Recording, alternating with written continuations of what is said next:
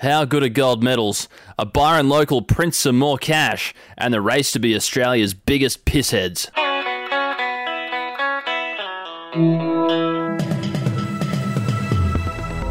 Yes, a real variety of news coming up in your Daily Batuta today. It's Thursday, the 29th of July. My name's Wendell Hussey.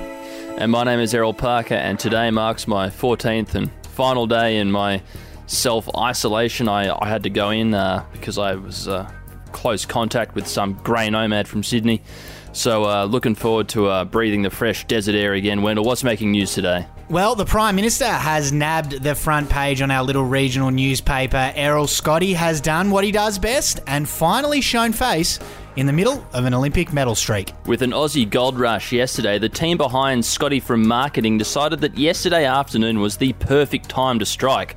Dodging the cameras for the last few weeks as the nation grapples with this pandemic, the Prime Minister made a rare appearance barely an hour after the Tassie Terminator and the men's and women's rowing teams brought home some gold.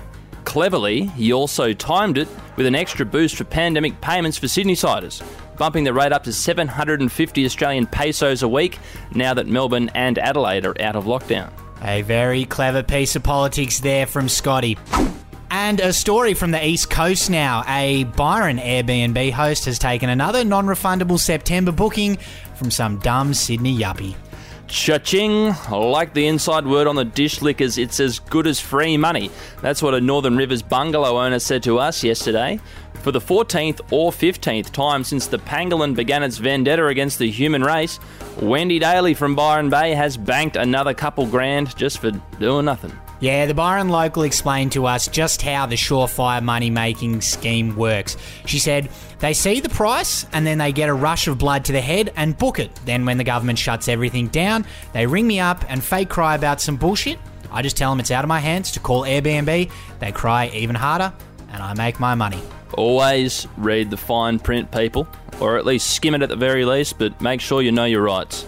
And Dan from Melbourne chimed in the comments section saying, free money, just like Harvey Norman and JobKeeper. Well, the last time a Dan from Melbourne booked out an Airbnb, it resulted in a broken back, mate, so I'd be happy with that. And what's our last story, Wendell? Well, hey, we are going to go to the Olympics for our last story of the day. The gold medal for Australia's biggest piss-up is now tied between our rowing parents and our swimming parents. Yeah, it's now neck and neck between the rowing base in WA and the PODs in Noosa. PODs, which stands for Parents of Dolphins, have been bendering through countless live crosses this week as Australia's swimmers keep delivering standout performances in the 2020 Tokyo Olympics.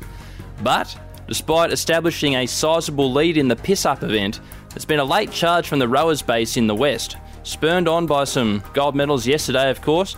My money's still on the pods, though.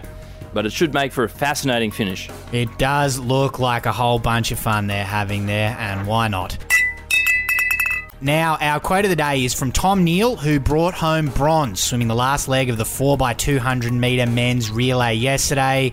He offered up this one. Tommy Neal, fantastic at your first games, mate.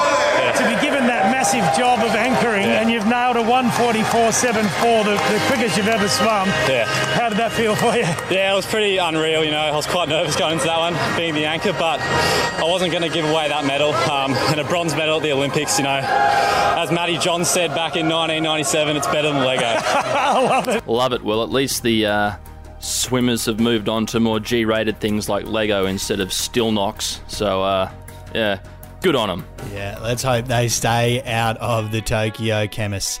Anyway, that's all we've got for you in terms of your news. Thanks for your company as always, and we look forward to talking to you again soon. Farewell. See ya.